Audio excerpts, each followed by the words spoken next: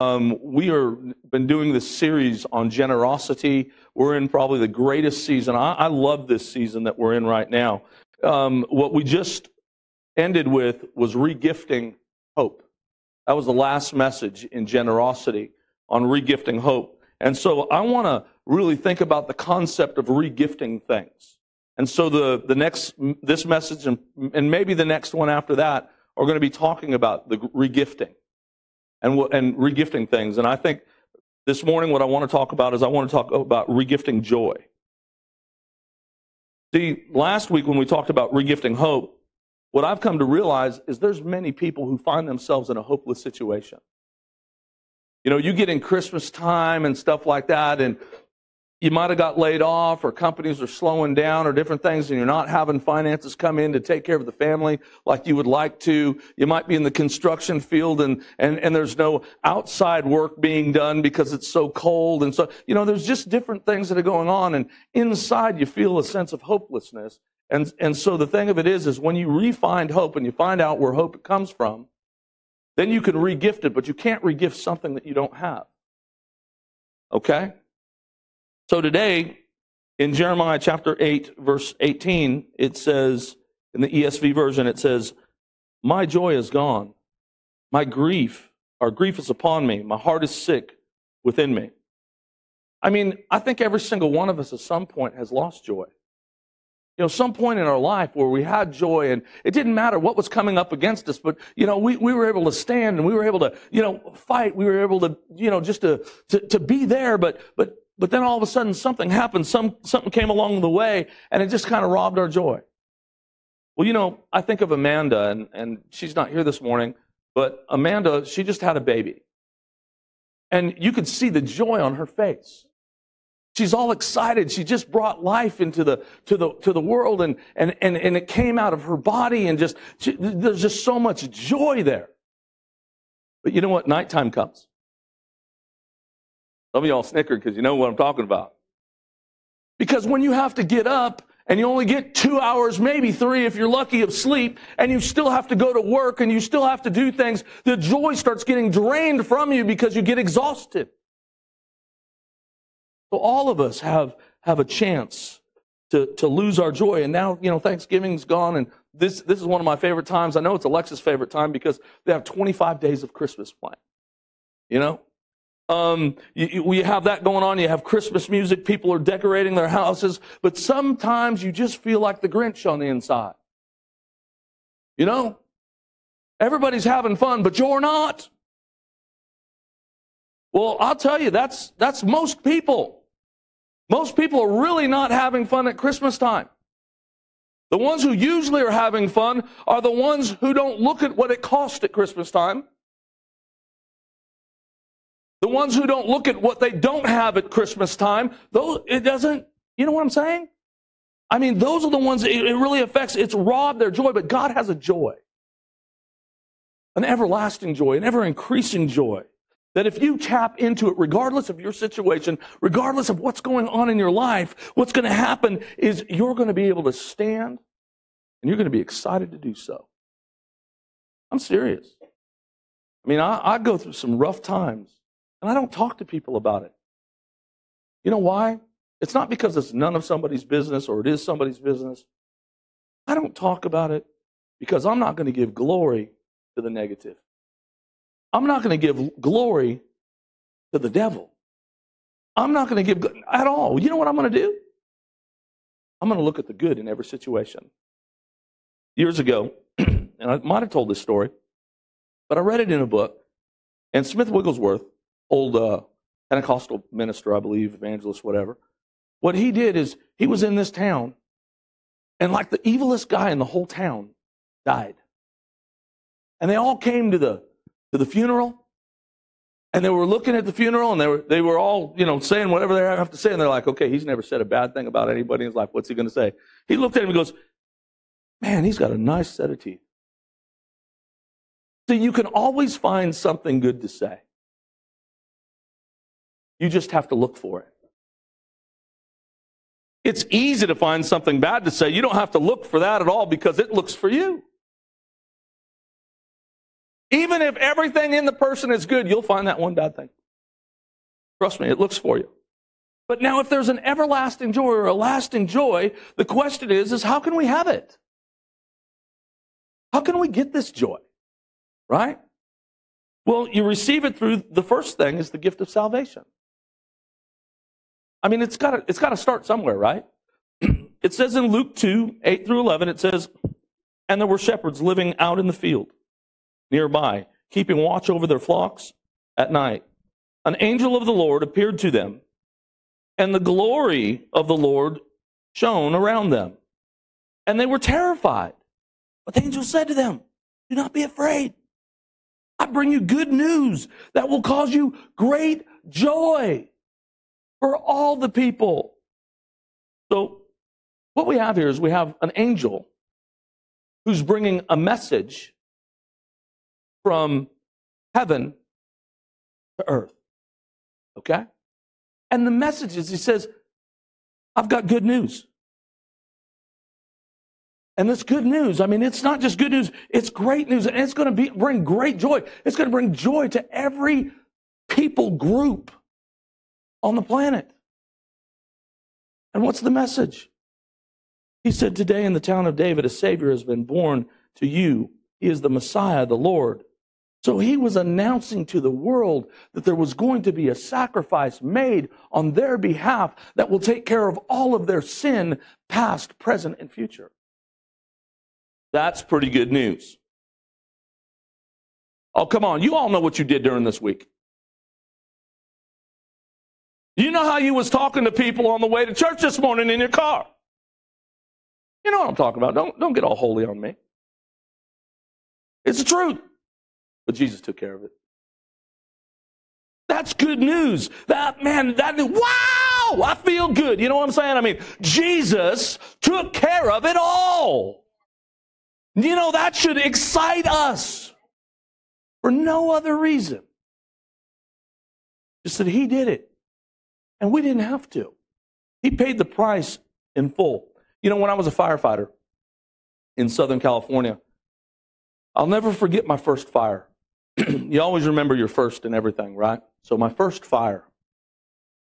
We get called to the scene, see the house is on fire.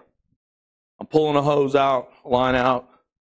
And then all of a sudden, you know, another firefighter comes on, he's pulling out. And we're getting ready to enter the building. And you don't enter a building standing up. See, because the BTUs are about 1,300 degrees when you're standing up. So you have to get down. And so, you know, you get down on your knees and you come in like this and you've got a guy behind you. He's telling you 3 o'clock, 2 o'clock. And so he's looking for the glows and he's telling you where to go. And the thing of it was, before I got there, before we actually pulled the hoses out and everything, when we arrived on scene, there was a car there. It was DCS. And they were there to take the children out of the house that day. And they were there before the fire department. What had happened was the older son, the 8-year-old, I believe it was, poured gasoline on the bed his mother was sleeping on and lit it on fire. She burnt about 60% of her body with third-degree burns. We pulled her out. We pulled the kids out. The kids never got burned at all. But you know what? They needed a Savior. They needed someone to save them, because if they stayed in the predicament they were in, they were going to die. That's exactly what Jesus did. See, they needed not only to be saved from the house that was burning with the fire, but those children needed to be saved from an abusive situation with a mother who was abusing them. The mother needed to be saved from being addicted to drugs, and so she needed a Savior. So everybody needs to be saved. So the first thing that has to happen in any situation is we have to realize, to have this joy, we have to start with salvation. See, she could have no more joy had she got burned up in that fire. And really, when she came out of the fire, she wasn't having too much joy right off the bat, because I don't know if any of you have ever been burnt before. Now, in the 3rd-degree session, all your numbness and everything's there, but it spreads out and it hurts totally. She had to have so many skin grafts. She had to wear a certain outfit. And, I used to see her almost every day because her boyfriend lived about 3 doors away from my mother-in-law. And so she moved out of that house. She moved in with her boyfriend. And so I used to see her all the time. And the thing is we all need salvation. And salvation doesn't necessarily mean you have to be born again. That is a part of salvation. But God wants to save you from other areas in your life. He wants to save you from addictions. He wants to save you from sickness and disease. He wants to save you from poverty, from lack in any area. Lack in, when I say poverty, you can have poverty not just in your finances, you can have poverty in your forgiveness. You can have poverty in your love walk. So when I'm saying poverty or lack, I'm not just talking about finances. Finances are really just a real small part of it, because if you're impoverished in those other areas, it's those other areas that control your emotions. Whether you can have eternal joy or not. Amen? Is this okay? So like I said, Jesus came to do this. This is the price that Jesus came to pay. But this is the thing, is the world would have you think that you can buy joy. That joy comes in a package. You get your Christmas bonus, and you've got a little pack, a green pack of joy, where you can go into the store and buy some more joy. No. You can't buy joy. You can't earn joy. And you can't win joy. Joy only comes, number one, it starts with the gift of salvation. And the only way it comes through is the presence of the Holy Spirit. So you have to have salvation. You have to be born again. It comes through the presence of the Holy Spirit. Galatians 5:22 and 23 says, "But the fruit of the Spirit is love, joy, peace, patience, kindness, goodness, faithfulness, gentleness, and self-control." The Bible says that He is the vine and we are the branches. And there's no possible way a branch can live or survive apart from the vine. So the only way that we're going to be able to have this joy present in our lives is we have to be connected to the vine. We need to be connected to Jesus, because in order to have the presence of the Holy Spirit, it comes through a connection with Jesus. So we have to be connected to the vine. The Bible wants joy. It says that He wants joy, but we also we need to sustain joy by this. Once we have it, we need to sustain it by finding the right model. Once you have it, you have Jesus, born again, salvation. You have the presence of the Holy Spirit. He's leading you. He's guiding you. He's living inside of you. He's leading you into all truth, into all understanding. So to sustain it, you start with the right model. 1 Thessalonians 1:6 says, you became imitators of us and of the Lord. For you welcomed the message in the midst of severe suffering with a joy given by the Holy Spirit. The Apostle Paul, he was a great model. And he was talking to some people that were going through some great suffering. And he was ministering to them, and he was being that role model for them. But Paul had also said this, follow me as long as I'm following Christ. But what does that mean? It means the Messiah, Christ Jesus, He truly is the role model.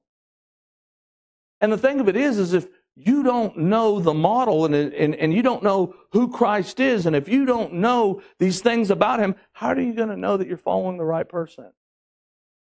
So many people follow a religion, or they follow a pastor, or they follow different people. But how do you know that that's the right person to follow? If you don't know your Bible, if you don't know the Word, if the Word hasn't become real to you, I'm not talking about religious to you, and I'm not talking about theological to you, but I'm talking about a real, present, alive being in you. If Jesus is not real, alive, present in you, how are you going to know who's the right model to follow? So we have to do this. We have to get into this. And then the next thing I need to do is I need to keep the right perspective.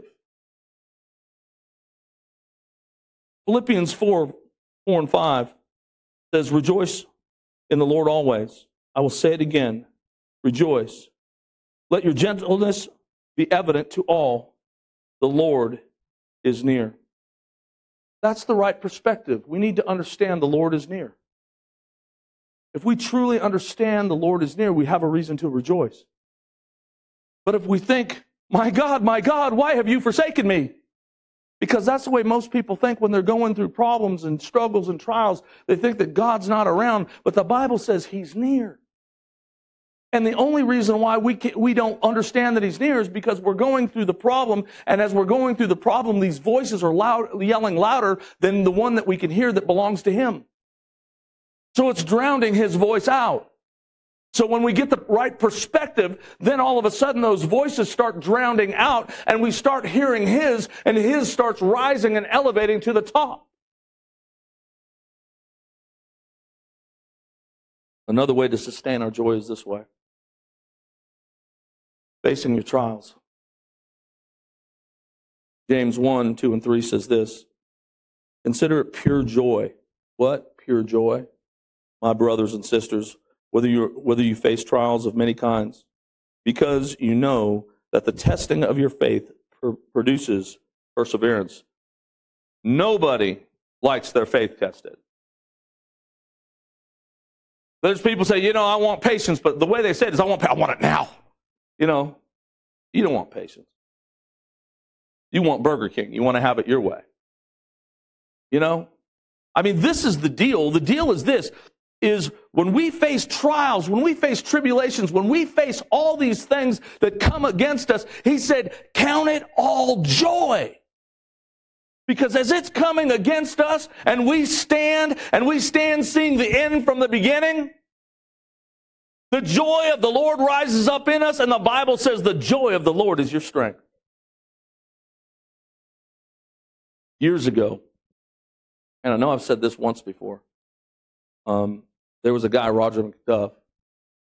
You need to Google him and his hairdo. It's a helmet or something. But he had a song that he sung that was so awesome. Bigger than all my problems, bigger than all my fears. Bigger than any question, bigger than unbelief. When you take a look at all these, bigger than all my problems, bigger than all my fears, God is bigger than any mountain that I cannot see, bigger than any question, bigger than unbelief, God is bigger than any mountain that I cannot see. See, if you take that and you take those words on the inside, and He's bigger than anything that you're going through, you can have joy. But if you don't see God bigger than your problem, you're never going to have joy. You have to see Him bigger. Another way to right perspective. So another way to sustain joy is counting your blessings. And this is the thing.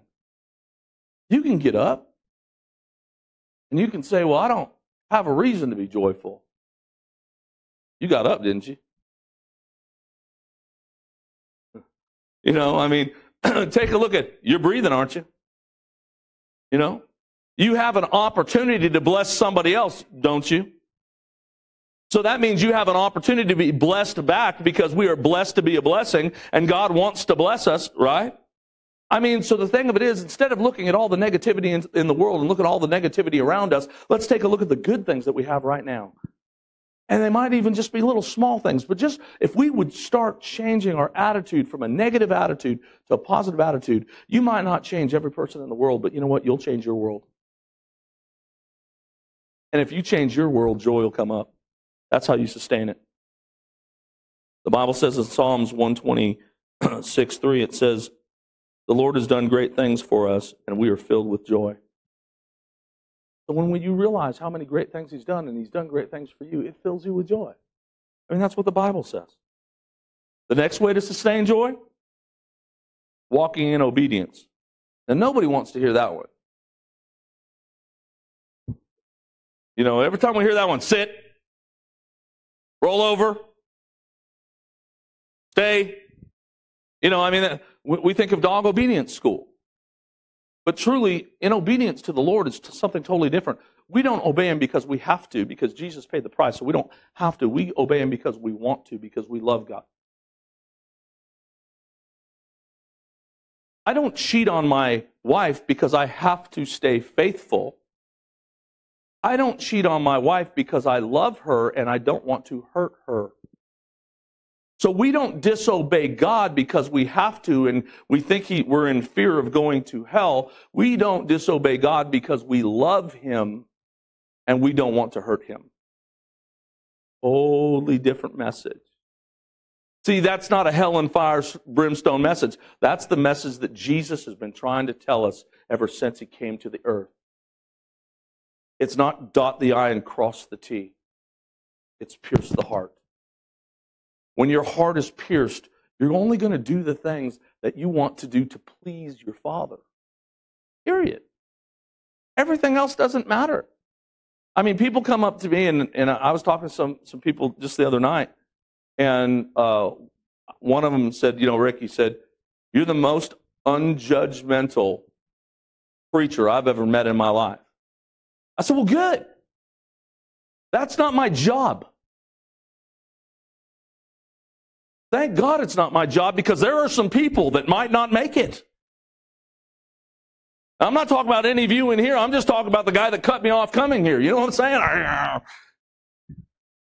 Send fire down, Zap them, Lord, get them. But the Bible says in John 15, 10, 11, if you keep my commands, you will remain in my love, just as I have kept my Father's commands and remain in His love. I have told you this so that my joy may be in you and that your joy may be complete. So if there's some areas in your life where your joy is not complete, maybe we were not in obedience in those areas. The Bible tells us that obedience is better than sacrifice, right? Think of some areas in your life. Maybe it could be your marriage, your finances, your health, maybe on the job, maybe at school, maybe with friends, maybe you compromise obedience in some of these areas. And so you're struggling. You're wondering why things aren't happening because you're going to church and you're doing this and you're doing that, but maybe because you're just not tapped in to this obedience part, because the way you're looking at it is sit, ubu, sit. When you shouldn't be looking at it at that aspect, you should be looking at it as God created me a clean heart. I'm struggling in some areas. Holy Spirit, show me where I'm not walking right. And when He shows you, God, man, that's hard. Yeah, it is. Because you're trying to do it in yourself. That God, take me out of the picture and lead me and guide me and teach me, show me how to walk right. And He will. Now, you might have to burn up some pride. What do you mean? Tell a few people you lied to them? Oh, isn't that a good one? You don't have to just go chase them down. You'll find them because they'll, hey, you dude, you remember when? And you're like, no, that didn't really happen.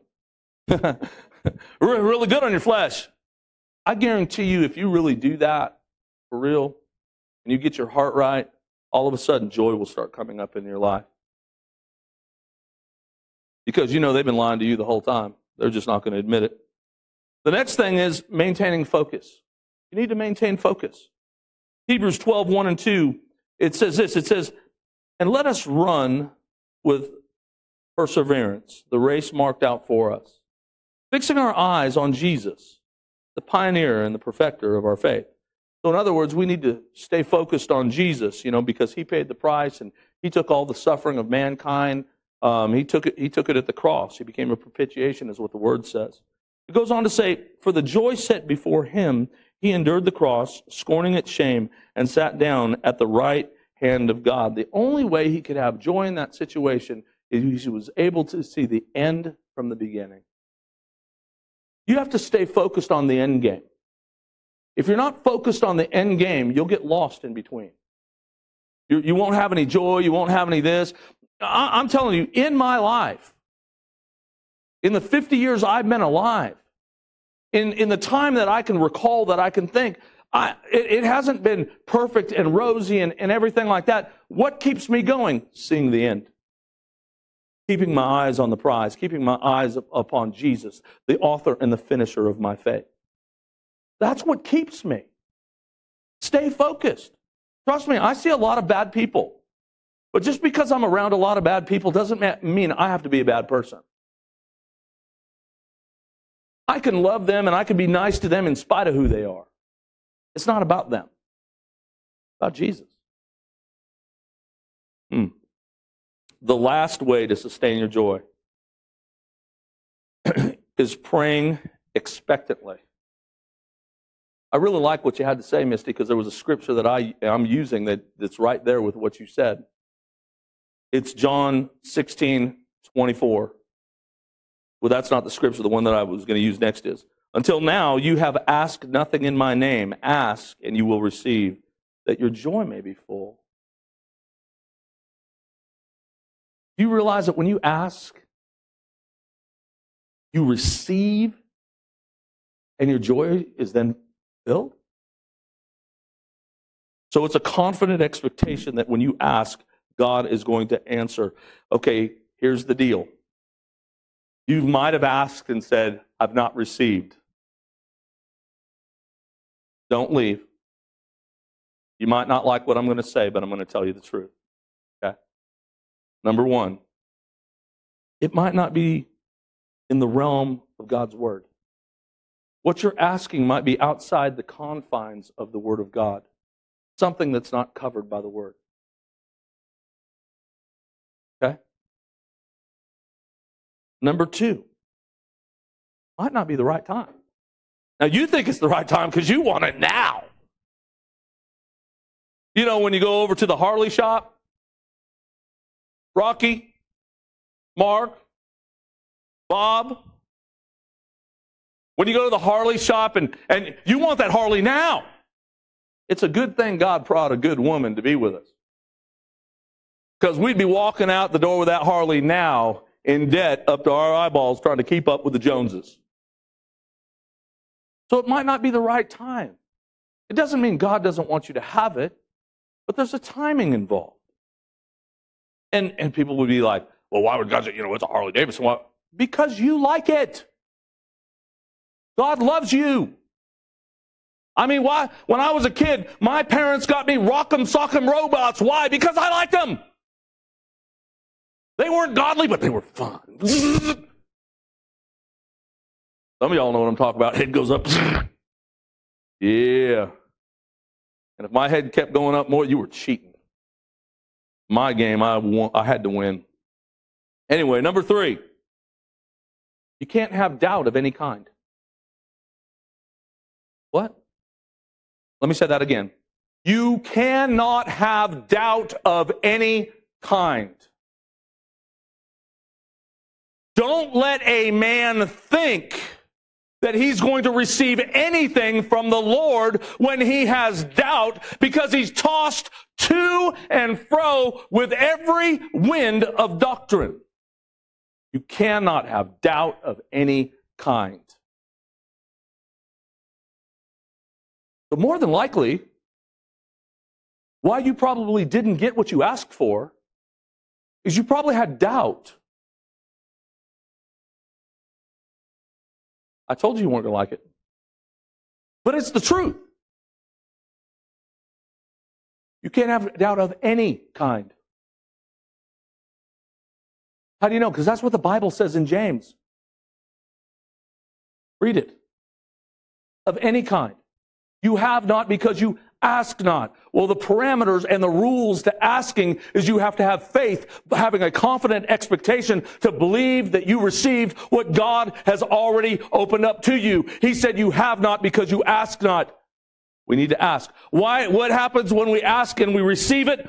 Our joy is complete. It's full. That's good. I'm serious. That's good stuff right there. Woo, man. All right. Start the car. I got to go out the back door. I think, getting in trouble over here. See, God knows you better than anyone else. He has a destiny for you. He has a plan. He has a purpose for you, and He wants to give you everything that you are asking for. He wants you, but He wants you to ask for things based upon the relationship that you have with Him, because you love Him. He loves you. You're not going to ask for something stupid. Look, just because I might have been an alcoholic at some point in time, when I got born again and I start loving God, I'm not going to say, God, give me a gallon of tequila. Hallelujah. That's just stupid. It's dumb. I mean, to ask God for that. Now, am I saying it's wrong to have a gallon of tequila? No, it's only wrong with what you do with it. You know, like if you drink the whole thing in a night, you're going to die. Possibly, I guess. Have you drank the whole one in a night? I'm just asking. I've not done that. You know? Is it making you act like a fool? Then, okay. God's going to give you the things that you ask for, and you're going to ask for the things that you know that are going to connect with Him. Amen? Because He wants your joy to be full. Amen. So, we receive it by what? We receive it by salvation and the Holy Spirit. We sustain it by finding a great model, keeping the right perspective, facing our trials, counting our blessings, walking in obedience, maintaining focus, praying expectantly, and then once you have it, now you can regift it. See, you can't regift something you don't have. You can't have it unless you're born again and unless the Spirit of God is present in your life. If those two things that don't happen, then you can't sustain it because you don't have it. And then once you have it, then you learn how to sustain it. And then once you sustain it, now you can learn how to give it. So I regift it, number one, when I share my story. Psalms 119. Verse 111, your testimonies are my heritage forever, for they are the joy of my heart. So the things that the Lord has done in your life, that's the testimony. That's the joy of the Lord. That's the heritage. It's what the Lord's done in your life. Amen? That's what you're going to be remembered for. It says in Revelation 12:11, they triumphed over him, that's talking about the enemy, by the blood of the Lamb and the word of their testimony. And that's because of the finished work of Jesus on the cross. It says they did not love their lives so much to shrink from death. Do you know when you give your testimony, it makes you vulnerable? Because the moment you give your testimony, everybody's put their eye on you. They've identified you as something, and they're going to see if you mess up. And what the enemy wants to do is he wants you to shrink back, like the word said. These guys did not shrink back. He wants you to shrink back because once you mess up and once all this stuff happens and guilt and condemnation and all these things come your way, you start forgetting who Jesus is and the price that He paid. Instead of just saying, hey, look, I messed up. And move on. Look, if you think you're not going to mess up, you're a liar and the truth's not in you. You're going to mess up. But it's okay. Don't get into guilt. Don't get into condemnation. Don't shrink back. Stand up. See, what happens is you become real vulnerable. Then the next and last point is I can regift joy when I sacrifice for someone else's.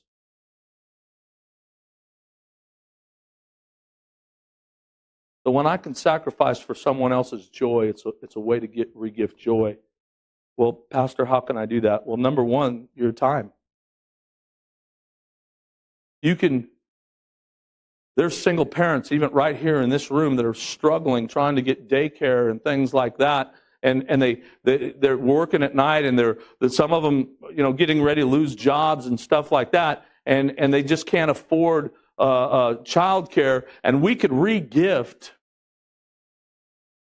by filling in that time. Regift joy. I'm telling you, this is an actual need that I've actually just heard this week, or this last week. Today's the first day of the week. You're going, hoo. talk to Janice and tell her you were willing to do something like that, and then we'll talk to you about who. Amen? There's senior citizens in Plaza Towers in different areas that would love to have some young people come over, or anybody come over, just to spend some time with them, because maybe their family has kind of left them aside. Regifting some time. There's some teenagers that have horrible parents that really just need a dad or a mom to come alongside of them and just believe in them and, just encourage them. Gifting our time. So not only can we sacrifice time for someone, but number two, you can sacrifice your talent. I'll tell you, some people, you don't have any money and your car's broke down, and I might be a mechanic. So I can regift my time to fix somebody's car. Maybe I'm a contractor. Maybe I'm an electrician. Maybe, just fill in the gap. But I can regift that time into someone's life. I can regift that talent into someone's life. And last but not least, regift your treasures. We've gone through this scripture a couple times in this series. I'm going to end right here in this scripture. It says in 2 Corinthians 8, 1 through 4, and now, brothers and sisters, we want you to know about the grace that God has given the Macedonian churches. In the midst of a very severe trial, their overflowing joy and their extreme poverty welled up in rich generosity.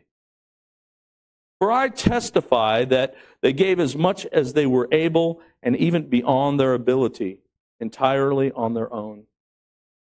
They urgently pleaded with us for the privilege of sharing in this service to the Lord's people. So when I look at this scripture, it